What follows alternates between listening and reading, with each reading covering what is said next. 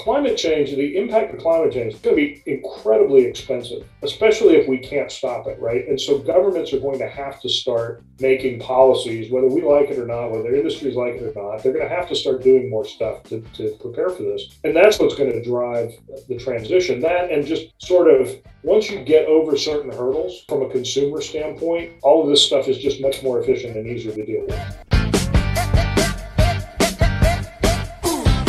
We are here to try to explain to you what it is we do here. The solar industry in the U.S. employs more people than Google, Apple, Facebook, and Twitter combined. The most valuable commodity I know of is information. Wouldn't you agree? Welcome into the Green Insider Podcast, powered by eRenewable. I am your host, Fred Davis. Episode 79 happening right now, and we're glad to have another great episode for you today. We've got none other than Mr. Loren Steffy, longtime business and energy journalist here in the great city of Houston, as well as the state of Texas. And, of course, he is also a University of Houston energy scholar. He writes for Forbes magazine, Texas Monthly, and many other publications. We're going to get into some of what he's seen and what he's covering right now in the energy transition, and some very interesting thoughts on what needs to happen for both sides to come together in the energy transition. Maybe better question, or maybe better yet, will they come together? But we'll get to that here in just a little bit. But before we do that, let's welcome to the program Mrs. Ann Niemer to tell you what we do here at eRenewable. Hi, Ann Niemer here, co-founder and COO of eRenewable. At eRenewable, we know everyone has sustainability needs and wants. We want to help you reach your ESG goal. Our goal is to bring technology to the sustainability space by hosting real-time online auctions for both buyers and sellers. Our electronic management tool helps streamline the RFP process. Whether you need to procure energy or find an off-taker for a renewable project, our platform will provide pricing efficiencies to your organization. Our other projects include solar or battery storage development, renewable natural gas or responsibly sourced gas, LED lighting, and HVAC efficiency upgrades, or unbundled RECs or RSG certificates, all helping our customers reach their sustainability goals and meeting their ESG needs. Please visit our website at erenew.net or call us at 1-866-ERENEW1. As always, thank you for listening to The Green Insider, powered by eRenewable. Thank you so much for that, Mrs. Ann Niemer. Of course, don't forget, you can find out more about the company over at erenew.net. Little tease, we've got a brand new website coming out, but stay tuned for that. We'll certainly keep you up to date on that to kick off the brand new year. But again, give us a follow on LinkedIn, eRenewable, and the Green Insider Podcast. And of course, you can also follow us on Twitter as well, at eRenew2020. That's at eRenew2020. Give us a follow. You will be glad that you did. All right, let's get right down to the program. Mr. Loren Steffy, like we said already, University of Houston energy scholar, longtime energy journalist, business, you name it, he's done it. 5 books as well, just put out a brand new novel. We'll talk a little bit about that at the end of the podcast as well, but just a lot of great insight from Mr. Steffy on what's going on with the energy transition. He's also got a new article that he just put out about net zero and just how realistic it is. So without further ado, please welcome to the program, Mr. Loren Steffy. Yeah, it's really interesting. I mean, I've been covering energy for the better part of 35 years, and one of the things that I think is really interesting right now is that the renewable push is being driven by things other than market forces, right? I mean, in the past, we've always had this kind of, one step forward, 2 steps back kind of approach to alternative energy. It's like we get very serious about it when there's a crisis, when prices spike, and everybody's worried about, how much gasoline is going to be. But then it kind of recedes when oil prices come back down. And what we've seen really in the last, 10 years or so is a very consistent push towards more renewables, regardless of what's happening with oil and natural gas prices. And so I think that's a change. And a lot of it's being driven by climate change concerns and policies and things like that. But, and now it has become, if you look at where the smart money is going on Wall Street, well, I mean, it remains to be seen if it's smart money. Where the big money is going on Wall Street is largely into renewables and environmental issues and away from fossil fuels. And that's certainly a shift that we have not seen before.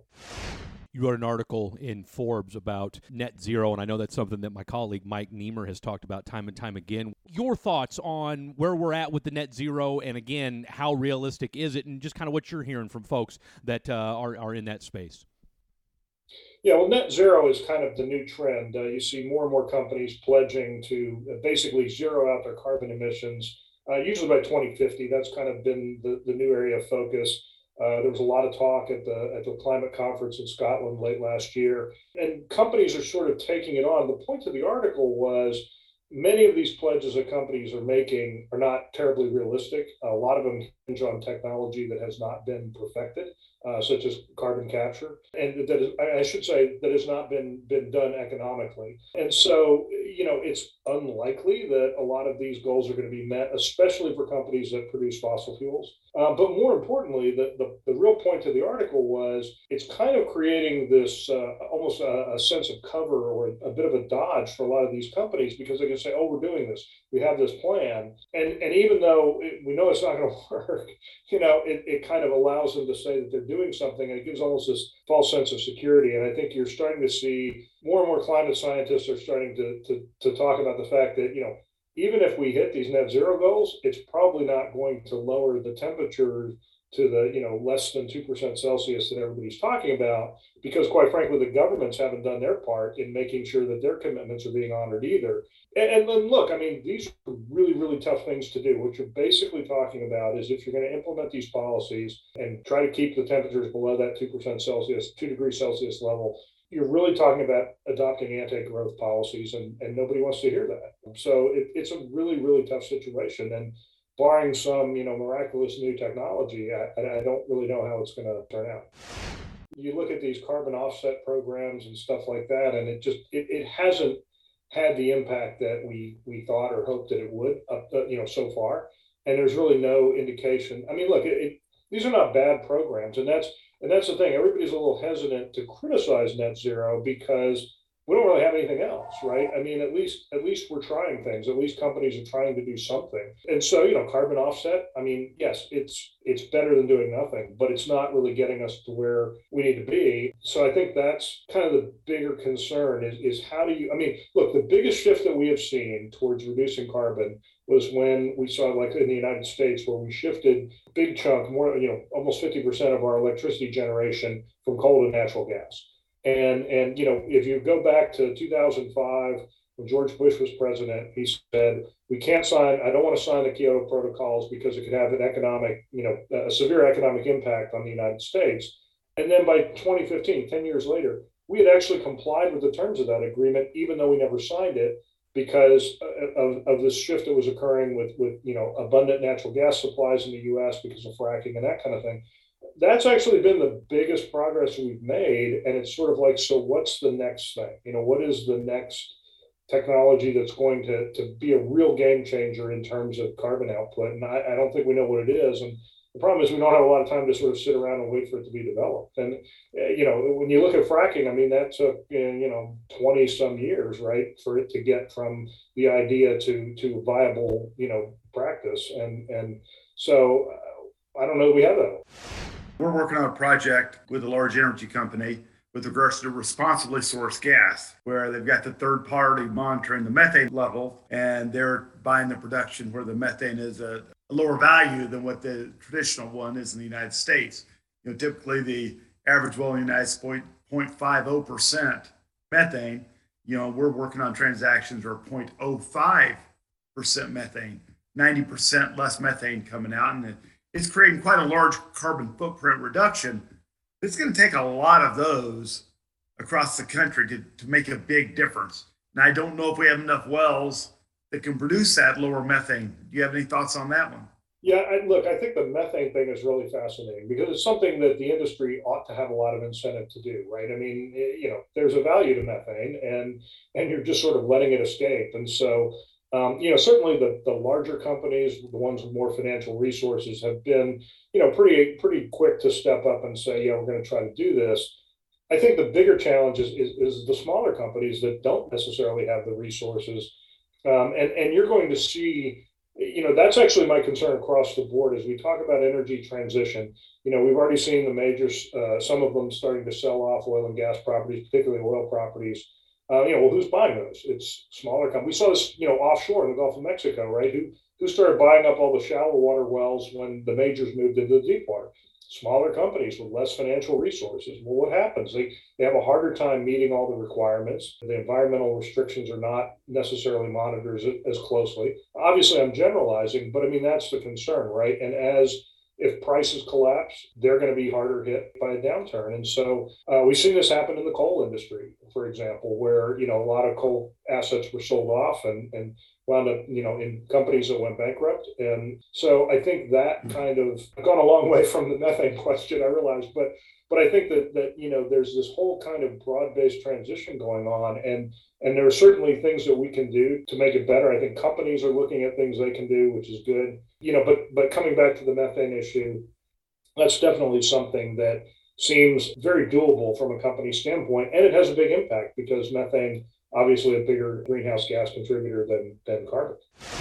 You mentioned the oil and gas majors. Are you surprised at how they've kind of sheepishly kind of let the narrative get away from them a little bit? I'm really not, because they always do that. Look, oil companies have a terrible time of sort of understanding how they're viewed in the public and communicating what they do. And I always say that one of the big problems with the major oil companies is, you see their signs at the gas pump, but really the only other time you understand what they do is when something goes horribly wrong, right? When something blows up or things like that. And so they just don't do a very good job of sort of managing that message, and they haven't for a very long time. And we saw this with the carbon transition too. I mean, a lot of the majors ultimately came around to the idea of a carbon tax, but by the time they got to it, everybody else was talking about, cap and trade and things like that. And now we're kind of coming back to the carbon tax discussion because everybody realized that cap and trade brings a lot more potential problems with it, I think. But no, I think the majors are always a little slow to react. And I think the one thing that may be different this time is that the majors are actually taking the lead on diversifying into renewables, simply because they have the deep pockets and they can afford to do that. And so that's probably a little different. But unfortunately, they have spent so many years as being, the villain of environmentalists and stuff, that even when they do that, it's sort of seen as very cynical and not something that, look, it's not a big part of their business, right? I mean, Shell or BP or whoever can talk about buying up windmills, but the fact is they still make most of their money from oil and gas, and probably will for a long time. So it's a hard message to, it's hard to sort of turn around that sense of public opinion when the oil industry has been such a convenient villain for so long. Piggybacking on top of that, as we look at this energy transition, what's going to give? What do you see as being kind of the final way where finally both sides capitulate and say, okay, you know what? Let's have our kumbaya moment. Let's work together. Or will we have that moment? I don't think we'll have that moment, because there's too many incentives on both sides to not have it. Look, like I said, there are going to be oil companies that are going to be more eager to embrace that change than others. There are some that are going to look at their business and say, I can make good money at this for another 30 years. And then, as CEO, I get to retire. And so what do I get? Right. Look, we're going to need some companies doing that, as Elon Musk alluded to. But I think on the environmental side too, you have to keep in mind that those organizations, like any organization, they have to perpetuate themselves, and, they need to raise money. And so there's always the next crisis, right? It's never, no matter what you do, there's always going to be something else that they're going to be trying to scare everybody about. And so I don't think either side really has a lot of incentive to come together. I know that's a very cynical view, but it's just kind of what I've seen happen over the years. I think what will happen is policy will change. Look, climate change, the impact of climate change is going to be incredibly expensive, especially if we can't stop it, right? And so governments are going to have to start making policies, whether we like it or not, whether industries like it or not. They're going to have to start doing more stuff to prepare for this. And that's what's going to drive the transition. That, and just sort of, once you get over certain hurdles from a consumer standpoint, all of this stuff is just much more efficient and easier to deal with, right? I mean, look, we all love our cars, and we like to be able to go fast, and we like to be able to jump in our car and go wherever we want, right? But if you can get past the concern that I have, okay, first of all, I don't want to pay for an electric car if it's a lot more expensive. And I don't want to have to worry about, getting stuck at the restaurant because I ran out of charge, right? Well, if recharging becomes as reliable as gas stations have, and the price becomes more competitive, I mean, look, an electric car, it's a lot cheaper to operate, right? I don't have all the maintenance. I don't have all the different parts. It's much simpler. It's more efficient. it can be a lot more fun to drive, actually. They accelerate a lot faster if they're allowed to do so. So I think that over time, we'll start to kind of embrace more of those ideas, but it's just a gradual process, and a lot of little things have to happen. And the other thing, that I think is we've got a new generation coming up that has a different view of cars too. For us, cars were a sign of independence, right? When you turn 16, man, you got your wheels, and that was a big thing. And you see a lot of whatever the Gen Z or whatever we're into now, it's not as big a thing, and so I think maybe we see an era where if you have electric vehicles, it's easier to operate them as fleets. So maybe ride sharing becomes a much big, electric car, autonomous vehicle ride sharing might become more of a thing with the next generation. There won't be that sort of mental resistance that we have to the idea of, no, I gotta have my car, right? I feel stranded without it or whatever. So who knows? But I think that a lot of this stuff is going to come together because there's a lot of incentive to make it happen at this point. When you look at, and you wrote an article about this for Texas Monthly as well, and we're efforting to get the folks from Net Power on the show. With what they're doing, you've got a power plant that is putting, carbon emission-free power on the grid. And I know they had told you they liken this to the, the Wright brothers, which I'll tell you just a little bit about that, what Net Power's doing, and what does that mean moving forward? And more importantly, what does it mean for this area here in Houston for the being more of a hub for the energy transition?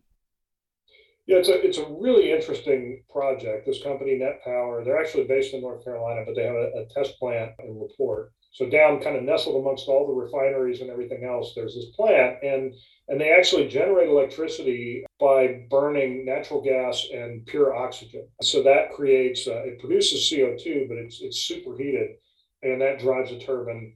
And then the CO2 is basically recycled back through the system. So it's kind of like a loop.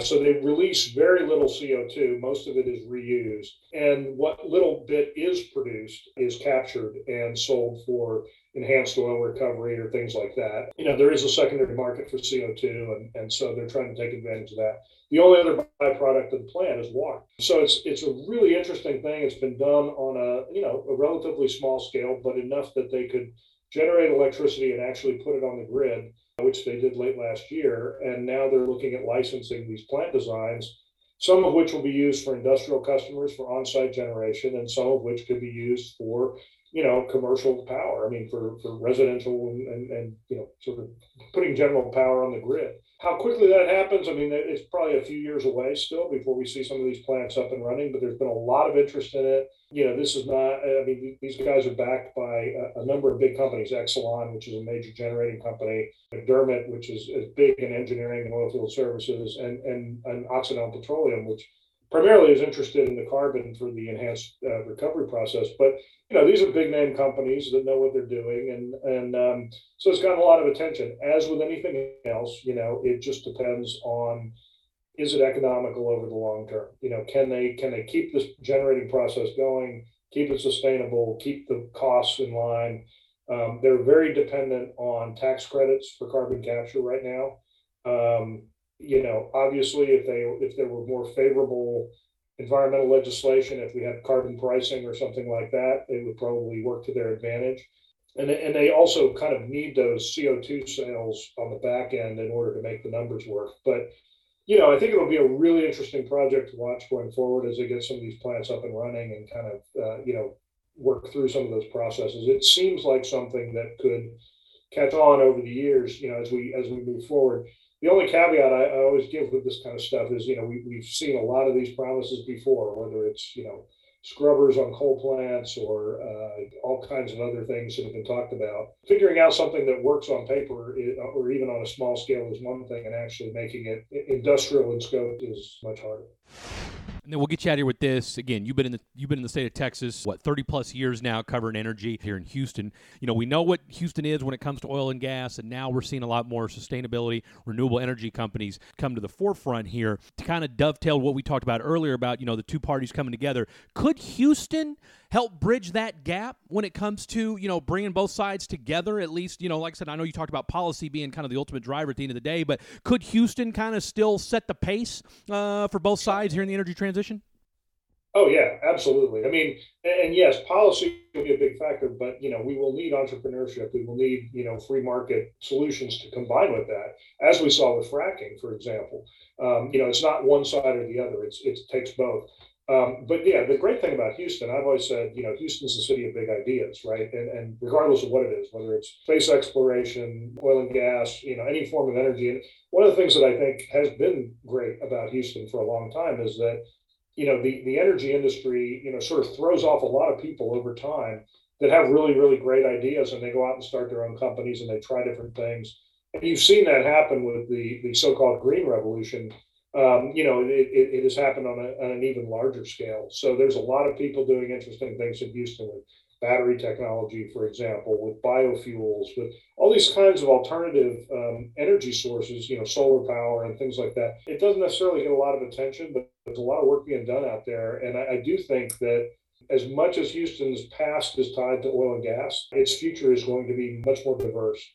You're a U of H energy scholar. You've written 5 nonfiction books. You write for Forbes. I mean, I look. I'm just glad you took time out of your busy day just to sit down with us two schleps to talk a little bit. Tell the folks at home exactly, just a little bit about Loren Steffy and kind of what do you got on the horizon for 2022? Well, I do juggle a lot of different things. I write the Forbes blog for U of H. I'm not the only one who does it. It's a contributor based thing, but yeah, I mean that kind of keeps me in the energy space. I do some writing for Texas Monthly. I try to put out books on a regular basis. I actually just released my first novel a few months ago, so that was kind of a new thing for me that was a lot of fun. We'll see how that goes, but. Yeah, I try to stay busy. I mean, the great thing about Houston, about Texas, what I used to always tell people, for a number of years I worked for Bloomberg and I had a lot of bosses in New York, and they didn't understand Texas. And I used to tell them, it's really simple. Texas is the land of big stories, and it's why I don't want to leave, because there's always more stuff to write about, and so it's just a lot of fun, and hopefully we'll continue to be so. For a guy that's been doing this since back when we still read newspapers, and I know my guy Mike Niemer can appreciate this, how have you adjusted to where we're at now, where now we're more in a digital space? And I agree with you wholeheartedly, having covered crime in Beaumont, Texas for a number of years. What exactly have you done to adjust? And I know, look, just like I said, going on your website, you've done some stuff with Vice TV, you've got some documentary series that you've done, but what's been the biggest, I guess, for you, what's been the one common denominator throughout your entire journalism career, and what's probably the one biggest thing you had to change to adapt to where you are in 2022? Yeah, I guess the biggest common denominator is storytelling, right? I mean, if you're in this business, you're drawn to good stories, and you can look at it and see different ways you want to tell it or how you might approach it. And I think the great thing now is there's a lot more options. You can do a podcast, you can do video, and these things can be done much more cheaply than they used to do, and still be done at a relatively good quality. The written word is mostly read on screens now as opposed to on paper. I'm old fashioned enough that I still like, a hard copy. Guilty. When I can get it, but guilty. I hit print, then I read it. If it's not something I'm really interested in, yeah. But that being said, I mean, I think that the new formats give a lot of flexibility. I mean, look, the books that I've done, I've also done some audiobooks, which is kind of another new thing, and that's something. And I was surprised, actually. I haven't done an audio version of the novel yet, and people are asking for it. They're like, "Well, when's it coming out in audio?" Which I didn't expect. So, I think the main thing is you have to be open to different methods of storytelling, but the storytelling itself is the same. And I guess for me, the transition was a little easier because, the kind of the mid portion of my career, I worked for a newspaper in Dallas that went out of business. And then I joined this outfit called Bloomberg that nobody had ever heard of. But we really pioneered a lot of concepts of electronic journalism back in the 90s that kind of the rest of the industry, even just now, catching up with. And so it really kind of taught me to be open to other forms of storytelling and to not be afraid of, whether it's video or audio or, these other things, that it can all work. And you learn to tell stories across all platforms. And so I think that helped. When I came to the Chronicle to write a column, I mean, on the one hand, writing a newspaper column, that's kind of old school, print journalism. And I loved it. I loved the relationship with readers and what I was doing. But, at the same time, I was also doing a blog, and we played around with podcasts and things like that. So, I've always tried to be open to other forms of, to do other things with my writing. And I think that's really the secret to sort of surviving in this new world. What's the novel about? That was actually a lot of fun. It's set in a small West Texas town, right at the end of the last millennium, and it basically, the town's dying, as many West Texas towns are. They're trying to figure out, the townspeople are trying to figure out how to keep things going, and so this large semiconductor plant moves to town, and suddenly the locals are wondering, like, okay, what have we given up? What are we selling? Are we selling our past basically to ensure a future? And it kind of looks at the culture clash as people from California move in, and the habits that newcomers often don't stop and pay enough attention to where they're moving to and why things happen the way they do. And of course, the locals are struggling with this idea of, are we giving up everything we believe in order to ensure a future? And so it was just a lot of fun. I mean, in a lot of ways, it's a very much a character-driven novel, but I had a lot of fun doing it. And everybody always asks if there'll be another one, and I have an idea for a sequel, but I don't know. We'll see if that happens or not. Real quick, Loren, just tell the folks at home the best place to find all the works of Loren Steffy and where they can find you on the old social medias. Go to my website. It's lorensteffy.com. It's LORENSTEFFY.com. And that's kind of the central hub for everything I've got going. I'm also on Twitter, Facebook, LinkedIn, Instagram. Yeah, just about everything. I haven't quite figured out TikTok yet, but Thanks so much for that, Mr. Loren Steffy. Once again, great stuff from him as always. And, of course, you can go to his website, lorensteffy.com. Follow him on all the social medias. You will be glad that you did. All right, as well, if you want to follow us here on the podcast, and we ask that you do, you can catch all of the episodes over at Google Play, Apple Podcasts, Spotify, and erenew.net. And if you listen to us over on Apple Podcasts, and we know that a lot of you do, give us a 5-star rating. Why? Because as we like to say, you'll learn more about the energy transition from the podcast than you knew about it before you stopped by. Don't forget, too, we've got some great episodes coming up. We had the Deloitte folks that we're very, very excited about. Had some issues there at the end of the year. Your boy got COVID, so again, we're going to be back and better than ever. But we've got the Deloitte folks that we're going to be talking to at the end of the month. Very, very excited about that little 2-part series and the great work they're doing over at Deloitte. And then, of course, we've got Daniel Krotzer from Fractal EMS, energy storage consulting and management, and they do it better than anybody out there. And I'm going to tell you right now, you will learn a ton from Mr. Krotzer and what is going on in the energy storage. And you're going to learn some new information about energy storage that I promise you did not know before. So definitely stay tuned for that. That's going to be a fun episode, very informative episode, and we're certainly looking forward to that. So big shout out, as always, to the entire eRenewable team, Mike, Ann, Roger, Al, and everybody here that makes it possible, you, the listeners, and, of course, the guests, as always. So for the entire team, this has been the Green Insider Podcast, powered by eRenewable. We make going green easier. Will you tell us when to live? Will you tell us when to die?